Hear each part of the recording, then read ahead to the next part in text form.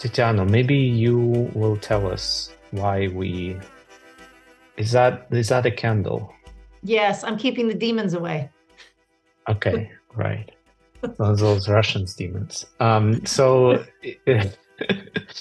I think it's a very much needed witchcraft. Mhm. Um, so can you explain us, please, why we're here today?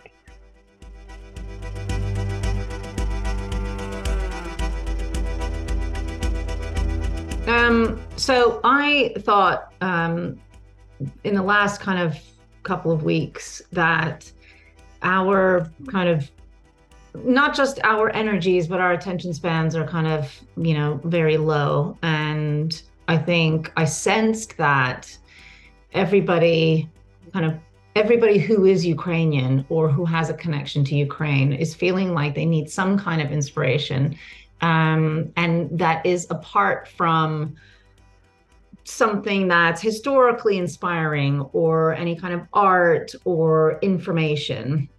And I think people are really craving kind of listening to personal stories. And that's kind of what we do really well on here is when we connect to people, guests, or even ourselves on a personal level. And I thought, I was asking myself the question, who am I? Or who am I now? But who was I as a Ukrainian woman, a Ukrainian girl years ago?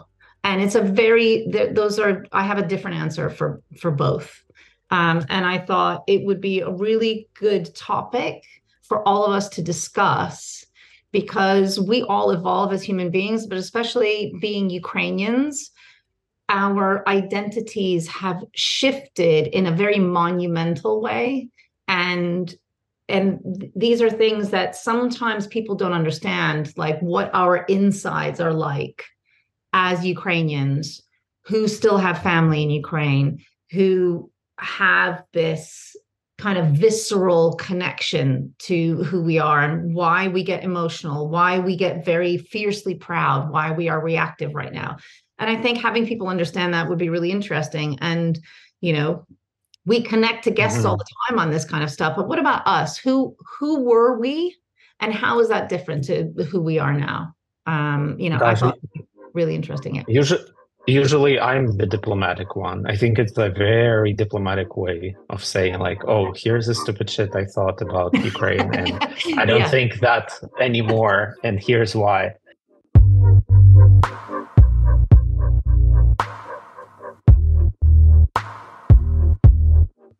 We're working on a new season. It's already in production, and we're going to be releasing information what it is about and how it look like in coming days and weeks. However, this is an arc topic for the new season in general on decolonization and how we who we are, how we ended up here. But in recent days and recent weeks, I think also a bit frustrating thing that Ukrainians are being asked and put to these impossible standards of that we must make the most ethical decisions and say the most right stuff and be always on absolutely right moral having moral stance and informed stance on anything while people are surviving genocide. And I think it's not only sometimes unfair, but also people don't understand how much work Ukrainians do daily on Yeah. themselves and how much, even weird and stupid or maybe not informed stuff they would say even a year ago or 2 years ago about themselves and thought about their own country, that it's not true anymore. So I think this is a perfect timing to dwell maybe on one that thing that where we're super embarrassed. We thought that was true. It turned out not to be true. It turned out to be a lie or some remnant of colonial propaganda or whatever that we are comfortable to share and own it and explain why we don't think that anymore. What do you think, guys? Solomia, do you want to have the honor to start? Yes. Um, I grew up in Western Ukraine, Lviv Oblast, small town, and I haven't lived in a like a big city, until we like immigrated to New York. So growing up, all I knew was my small town and like, everything who's around me and like the media and things like that. And so my big belief that's changed is that Ukrainians all look the same and all are the same, right? So they're all like me. And that's basically, what we've seen on TV for, I can't say about TV now much, but growing up in like the early to mid 2000s. And that was a pretty big thing. Also, like in history classes and things like that. I remember being very surprised later on as I've gotten access to the internet and just like doing my own kind of little bits of research, that there were all kinds of people living on territory of Ukraine. Yeah, I think that was, by way of youth and childhood and just the things that I guess I've been taught and different influences. I had no idea, and it was a good thing to realize that Ukrainians come in all shapes and sizes and all kinds of identities and all variations, I guess. Yes. Yeah. And I think it's like, it's not right before the full-scale invasion, I think maybe several years before, I saw this statistics that actually the prevalent majority of Ukrainians have never, not only never traveled abroad, they never traveled outside their own region. So they've never like seen anything. Like people living in Lviv would not see Kharkiv. People in Kharkiv would never see like Vinnytsia or Odessa. And I was traveling a lot with my father as I was a kid because he was a truck driver. So I would be always like fascinated that people look differently from like East and the South, and there are like so many various, as you said, different Ukrainians. But even I would be like, conditioned to think like, okay, if person doesn't look like me, like, and they say they're Ukrainian, and you say like what they say in the States, yeah, but where you really from? Yeah, where are you really coming from? It's like, yeah, from like, I don't know, from Chicago. No, but really, where are you coming from? So I think But where were you born? I think I can go next, if you don't mind, because I really want to bring this cringe fest to the front. I've been a public person, journalist for like a while, so there's a backlog of stuff on the internet that you can Google and find, and the stuff that I wrote and the stuff that I said, as in op-ed pieces and stuff like that. And not much that I'm really super embarrassed about, but some of stuff I really cringe out over today. And one of this stuff is I like to bring very often is something that I wrote in 2015.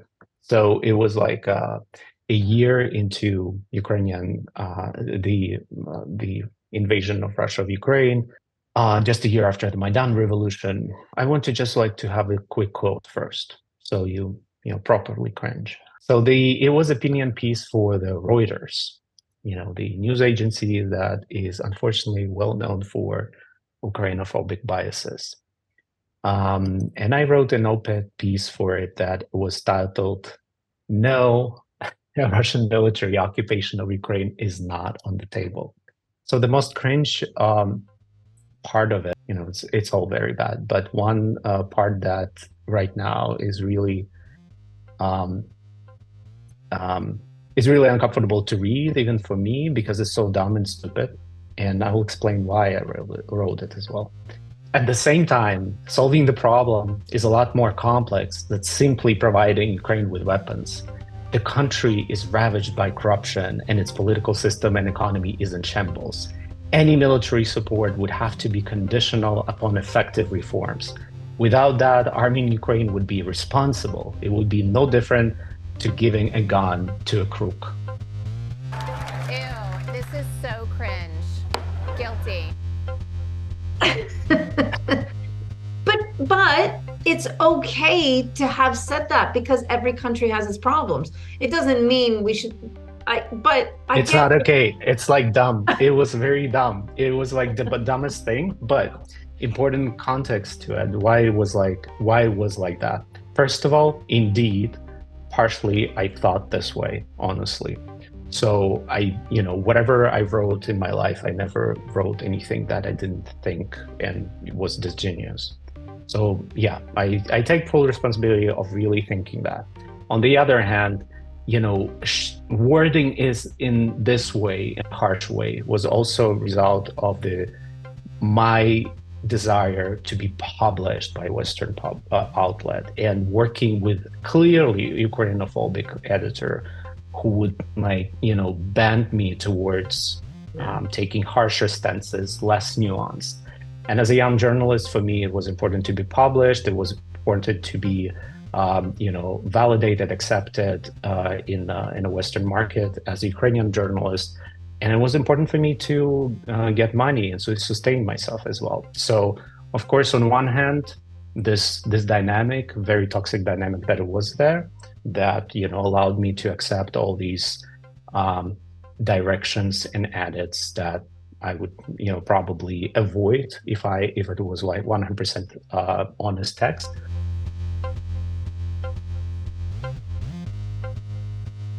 On the other hand, I clearly thought that way about Ukraine in many respects because I had this blaming the victim mentality, blaming myself for everything that is wrong with the country. That is very kind of popular, I think, fallout from colonial trauma when you don't think about abuser, but you always think like, okay, yeah, whatever shit is happening, we're the ones to blame. We have our own mess. Like, stop blaming the abuser, stop blaming for Russia for everything. And I think that was like a mind thing that I had well into, I think maybe 2017 or 18, partially, honestly thinking that, if we clean our own act, and Ukraine did have problems with corruption, it still has, and there's a lot of stuff that needs to be fixed. But for just which the perspective, yeah, absolutely. But the perspective that this is the problem and not someone's trying to kill you and abuse you, this was like the most biggest distortion, misconception that is clear case of colonized mind. That's for sure. Yeah. And I think it also comes though from which I think is a good thing, from our drive to make our society better. Like, we are so focused on our own society and the problems that we see in it, and the fact that we want to deal with them and the fact that we want to change them, that I think, which is a really good skill for building a democratic state that has just, kind of regained independence. But at the same time, it obviously makes you kind of not forget, but overlook a little bit the outside forces as well in this equation. And as you say, like, for some reason, it always feels like it's, as you said, our responsibility to deal with our own issues and our own problems, when sometimes potentially it's worth spending more time looking at outside factors. And my kind of cringe moment, and which is the reason that Maxim and I wanted to record this episode as well, is that I opened my master's dissertation recently.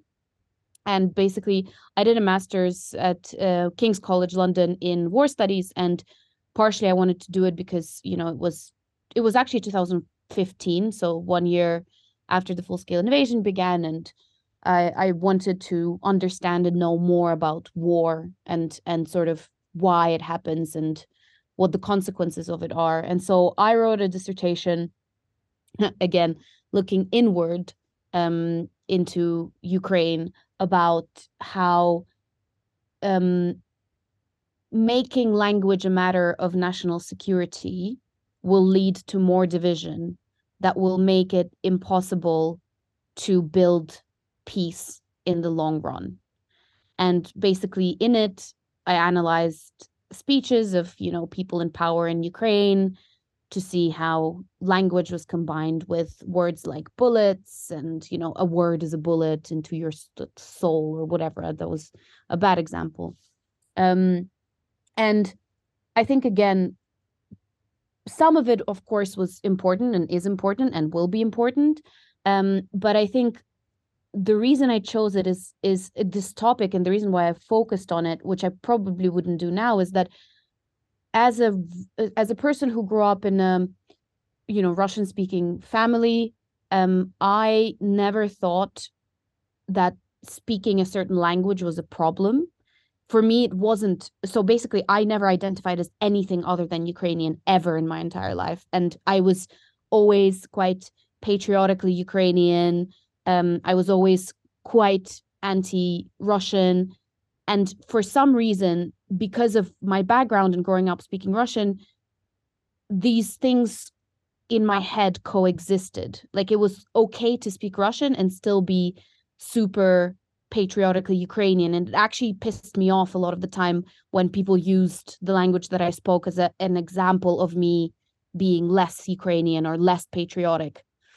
And I think only now do I come to a realization that really language is extremely important, and the language that we speak, and speaking our own language, is like an extremely important act of resistance, that probably back then didn't quite land in my head the way that it does now, when unfortunately our country is experiencing a direct existential threat. And I think for me, looking back at it now, I wish I spent more time and resources looking at, say, Russian disinformation and the way that Russia, you know, actively tries to use the topic of language to make these divisions within Ukrainian society more prominent. And I looking back at it now, it just shows how also our own identity and our own kind of stories have an impact on the work that we do throughout our life, right? Like, for me, language was in my head not a problem because it didn't make me less Ukrainian. Russia is using this excuse that Russian-speaking Ukrainians, they're protecting Russian-speaking Ukrainians. I'm a Russian-speaking Ukrainian, and I'm not fucking Russian. I am Ukrainian, and like, just to kind of discounter that whole narrative, which is why I think I got myself into this trap of like looking inwards. I wouldn't do that now, and I think that looking back at it and talking about it, and talking about also like explaining the colonial legacy that Ukraine has had to deal with is so important, is way more important than like as a way to explain why certain processes in Ukraine happen and why certain language is used and why language is an important topic, than, you know, just going at it at a quite a surface level.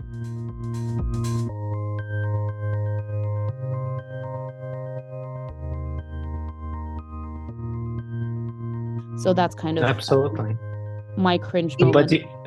But you know, when you shared that text with me,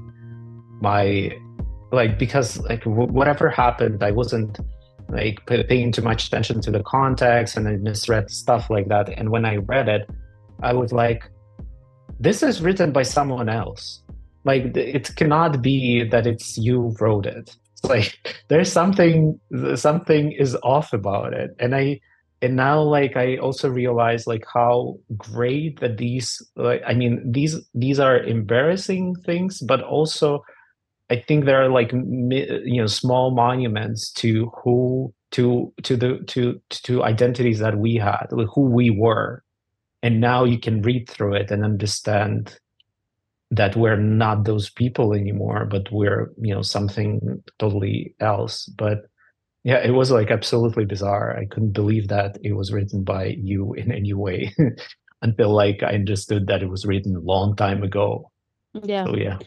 It was very academically beautifully written, but unfortunately the content was a bit messed up. And just on the point that you made earlier as well, like the context of it is like, the context of academia as well is also super important in understanding why we choose what we choose to write about. And why we think that being critical towards yourself sometimes is the best way forward, which it is sometimes, but anyway, sorry.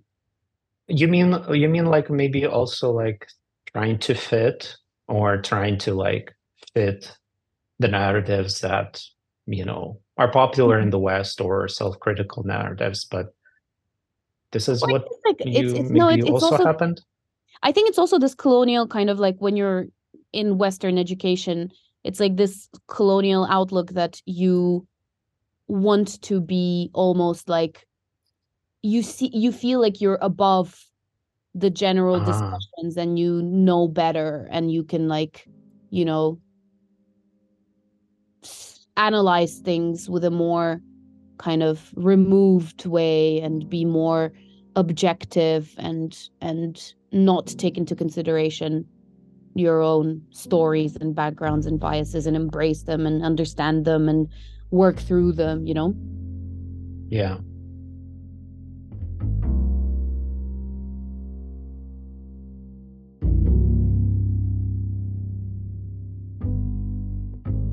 I think Absolutely. I wonder if it's because also historically, I think it was just easier for people to fit in. I certainly felt like that. I certainly felt like I would just ignore certain things in order to make it an easier life. I think Ukrainians have been apologetic for a very long time. And it like it would be much easier to internalize frustration and then on the outside go, okay, well, I'll present it this way so as not to be some kind of complicated target for people, you know.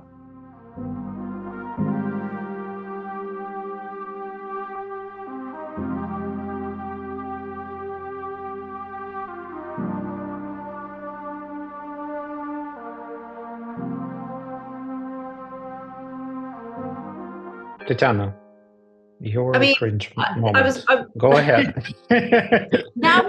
that's part of it. Part of it was the fact that, and you know me very well. You know that I am not an apologetic person. Like, I'm a very loud, reactive person, but most of my life, I felt like, even though I was a proud Ukrainian, and I was born to immigrants, I'm in the diaspora, and in New York, that is a very big Ukrainian community, but out, like, most of the time, the reactions to my Ukrainianness was pigeonholing me in a certain way, like, oh, you're Russian, basically, and I was conditioned to believe. So I believed that Ukrainians had no agency. They were very quiet, and they kind of like were very lenient, and we weren't multicultural. We all look the same. We all are homogenized into like one thing as like Ukrainians. So I believed, like, I think I had lots of cringy moments, and I think it was when, like, two things. I was having a conversation with somebody, and I think it was right before Maidan happened, and it kind of lingered for a while, but I believed a first thing was, sorry, in high school, I thought Russian was really, I should learn it. So why? I don't know why. I think it was because, okay, well, Russia's really powerful, right? And they have this storied golden kind of history. So I'm going to learn Russian. I think it's beneficial. So I actually took a college course when I was in high school for extra credit. I took Russian. I studied Russian. I can still speak it conversationally. Why? It's literally useless. But I did that. And then, so that was one of my cringiest moments, is because I felt like being Ukrainian wasn't good enough in this weird way. And I am so annoyed at myself that I ever felt like that, because I feel wildly different. And I think it was right before Maidan, I was having a conversation with somebody, and I justified Khrushchev giving Krim away. I was like, well, like he gave it as a gift. So why are we trying to like claw it back? It was a done deal. Now I'm like, what the fuck? It was such a moronic take. And I think it was because it was the popular narrative at the time for slightly older generation Ukrainians. Even my parents, I'm not even going to get into what my parents think, but I was not talking to young Ukrainians. I was talking to a lot of older ones. So I started thinking, yeah, I mean, makes sense. Why are we fighting to get it back? Why can't we just kind of leave it well enough alone? And then I started working for Frontline, and then my done happened. I'm like, oh, okay, yeah, that's not okay. So I am, you look back and you realize that these are all lessons that you learn from as an adult. Cringy moments are supposed to happen as humans evolve. Like we all do stupid shit, we say stupid shit, and some of it is now on the internet because God bless the internet. So I think what means something is that we can actually take accountability, which is really difficult sometimes because you think, God, I really disappointed the person I was then disappointed the person I am now. And you kind of have to look at it with a kind eye and kind of go, you know what, a lot of Ukrainians had the same thing. They were dealing probably with the same thing. And I think it's opening up this discussion, which is super helpful. And it allows people to go, yeah, I was a different person back then, but what matters is what I learned and who I am now.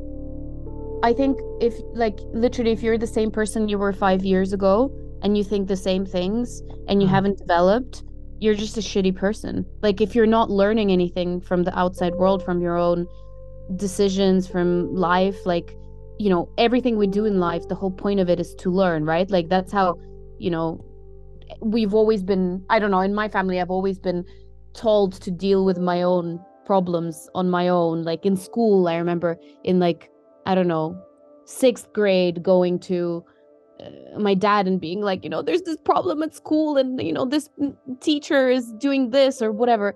And I just remember him being like, yeah, go sort it out.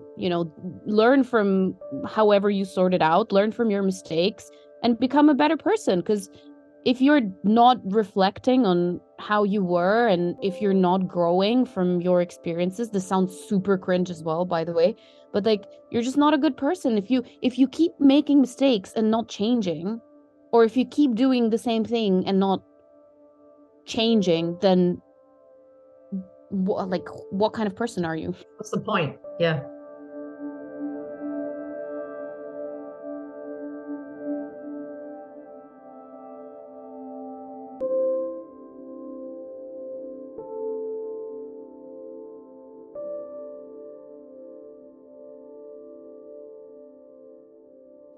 Yep, so let me.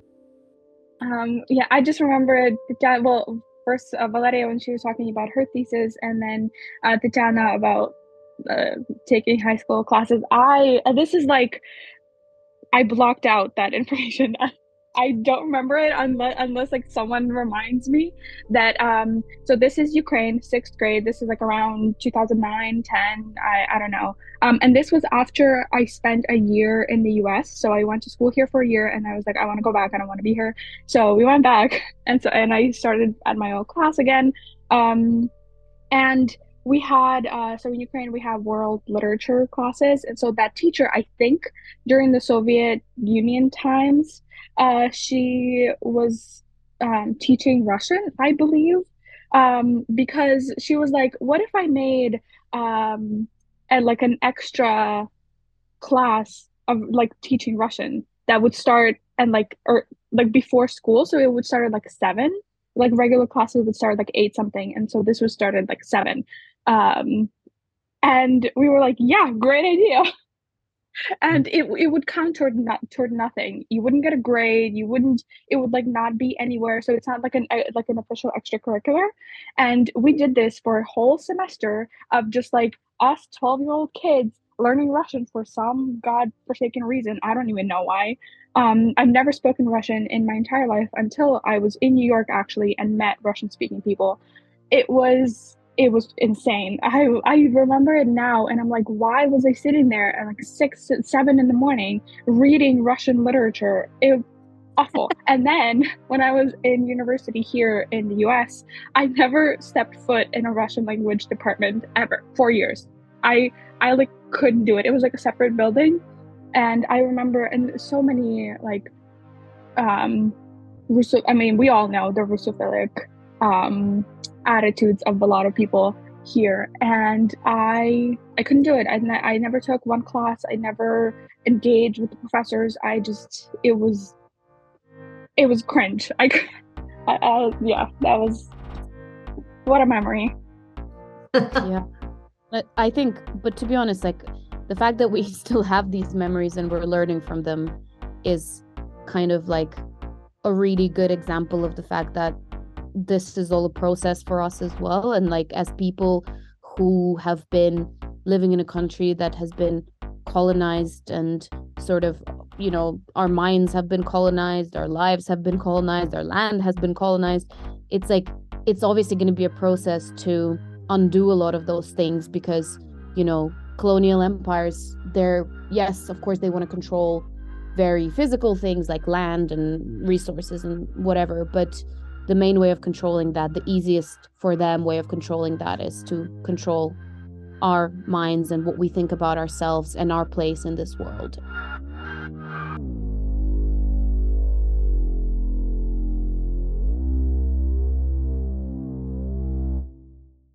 Realizing that and having these conversations with each other is super important. And I also hope that people who are listening to us, our patrons and everyone else, that you will take to this conversation kindly and appreciate the kind of rawness of how hard it is for us to talk about these things, and how much we're cringing as we read them or remember them.